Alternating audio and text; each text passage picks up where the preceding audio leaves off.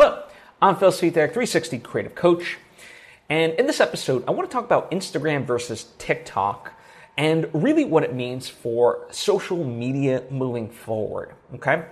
Now, before I fully get into this, though, I would like to take the opportunity to invite you to subscribe if you haven't already. That way you get all the various lessons and episodes that I put out right when I put them out. Thank you if you just did, and thank you if you already were. It truly does mean a lot to me, as I hope it does to you. So, let's get into this, right? So, just talking, let's start with the basics and then kind of build upon that, right? So we can contextualize this. So, TikTok is this Chinese social media app, and it's vertical videos, and it used to be 15 seconds, then 60 seconds, and then now you can do up to 3 minutes, right? And people fell in love with it because they were just great videos, and more so, they have this For You page, and this For You page seemed to really understand what you wanted, right? And still does, right? And that's what makes it so popular. So it was very much different and unlike anything that came before it. Whereas Instagram, obviously, it's this photo sharing app that has now evolved, and the criticism is now that it's becoming and trying too much to be like TikTok, when in reality people want to see pictures of their friends. That's the other sort of emphasis now. It's going, instead of pictures, it's going to video, and now creators are having to switch it up and so forth, right? And really kind of what's interesting about it is that TikTok was always, from day one, at least as we have known it, because it used to be Musical.ly, but I won't talk about the full history of all that. It was always geared toward interest-based, right? So whatever your interests were, that's what it was going to feed you. You like books, you like dogs, you like dancing, you like movies. It's going to feed you that, right? Whereas all the other social media apps were we'll call it friend-based. Facebook, it's all like connect with your friends. Instagram, connect with your friends. Twitter, connect with your friends. And of course, that sort of evolved to follow celebrities and so forth. But really the genesis was follow people that you like and want, and generally tend to be the friends in your life, right? So you have this difference, right? Friends-based sort of social media algorithm versus interest-based. And I do think we're going to see a lot more interest-based apps out there, because even with my friends, the interesting part is we have very diverging areas of interest, and especially as we get older and things like that. For me, I love soccer. Not a lot of my friends do. And so it'd be great to have a community based around that, or there's enough people that I know that read books, but we don't always read the same books. And so being able to talk about the books that I want to talk about with people, or see content based around that, is of value, right? But it doesn't mean I don't want to be their friend and that we can't, also bond over those areas of interest.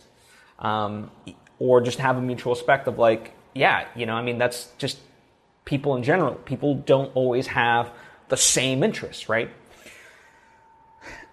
So I think we will see more interest-based social media platforms in the future. However, it doesn't mean that everything has to shift to that. And I think that's the problem that Instagram is trying to solve for. They think that they need to go in that direction to compete with TikTok, when in reality, to me, there's value in both, right?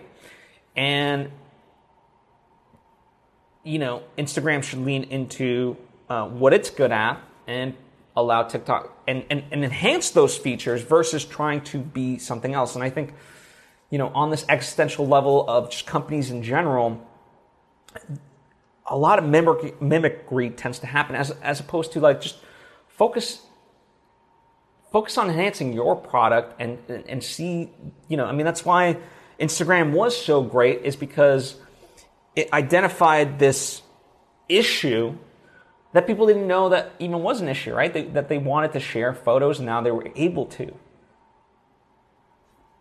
And by getting away, it's not to say that things can't pivot and evolve, but yeah, if nothing else, people sense when it's just a desperation versus something that's truly organic and enhancing. And, it's in that sort of same way, it almost feels like when new forms of entertainment come out, right? So we can talk about movies and television, right? When the TV came out, it's like, oh, no one's going to go to the movies anymore because now they can watch stuff at home, right? And clearly that's not the case. And there's this existential threat of movies are dying out. It's like, movies will not die out. No different than books are still being printed because people read, right? And so in that same way, I don't buy into this thing of, one of the justifications for the people at Instagram, they're like, well, everything's headed towards video and short form and vertical stuff. And it's like, okay, yes, that might be a next wave of stuff in general, but that doesn't mean that photos don't have value and that there's not a way to, it's just not creative thinking enough of okay, what's the next iteration of what we have? And involving that as opposed to seeing this shiny new thing and be like, we got to compete with that. Yeah, compete, but compete by being something different. Because again, both the interest-based form as well as the friend-based form, there's merit to them both. But we get so caught up in this binary, this or that. It's this and that. And I don't know, it's just this frustration that I have that everything has to be so zero sum all the time when it doesn't. But that's sort of the crux of the issue for me, and also kind of my prediction as to how things will go. There will be and listen, maybe the wrong thing will be is that all these social media platforms like Twitter and Facebook and so forth will start to gravitate to be more interest-based as opposed to friend-based. But I think, I think that's wrong. If anything, maybe give people a choice. I don't know. I'm sure there's a lot of coding that would entail, but I don't know. Maybe that's the simplest of all solutions. But these are my theories. These are just kind of my thoughts. As always, I invite you to comment down below with any thoughts of your own or questions if you have them. I would love to discuss this with you. You can also hit me up on social media at Phil Svitek. Let's chat. Likewise, if you appreciate what I do and think you benefit from more direct interaction, there is of course my coaching that is linked to down below. If that is too steep of a price right now, or you would like to dip your toe in first to figure out if that would be worthwhile, well then check out my Patreon page at patreon.com/PhilSvitek.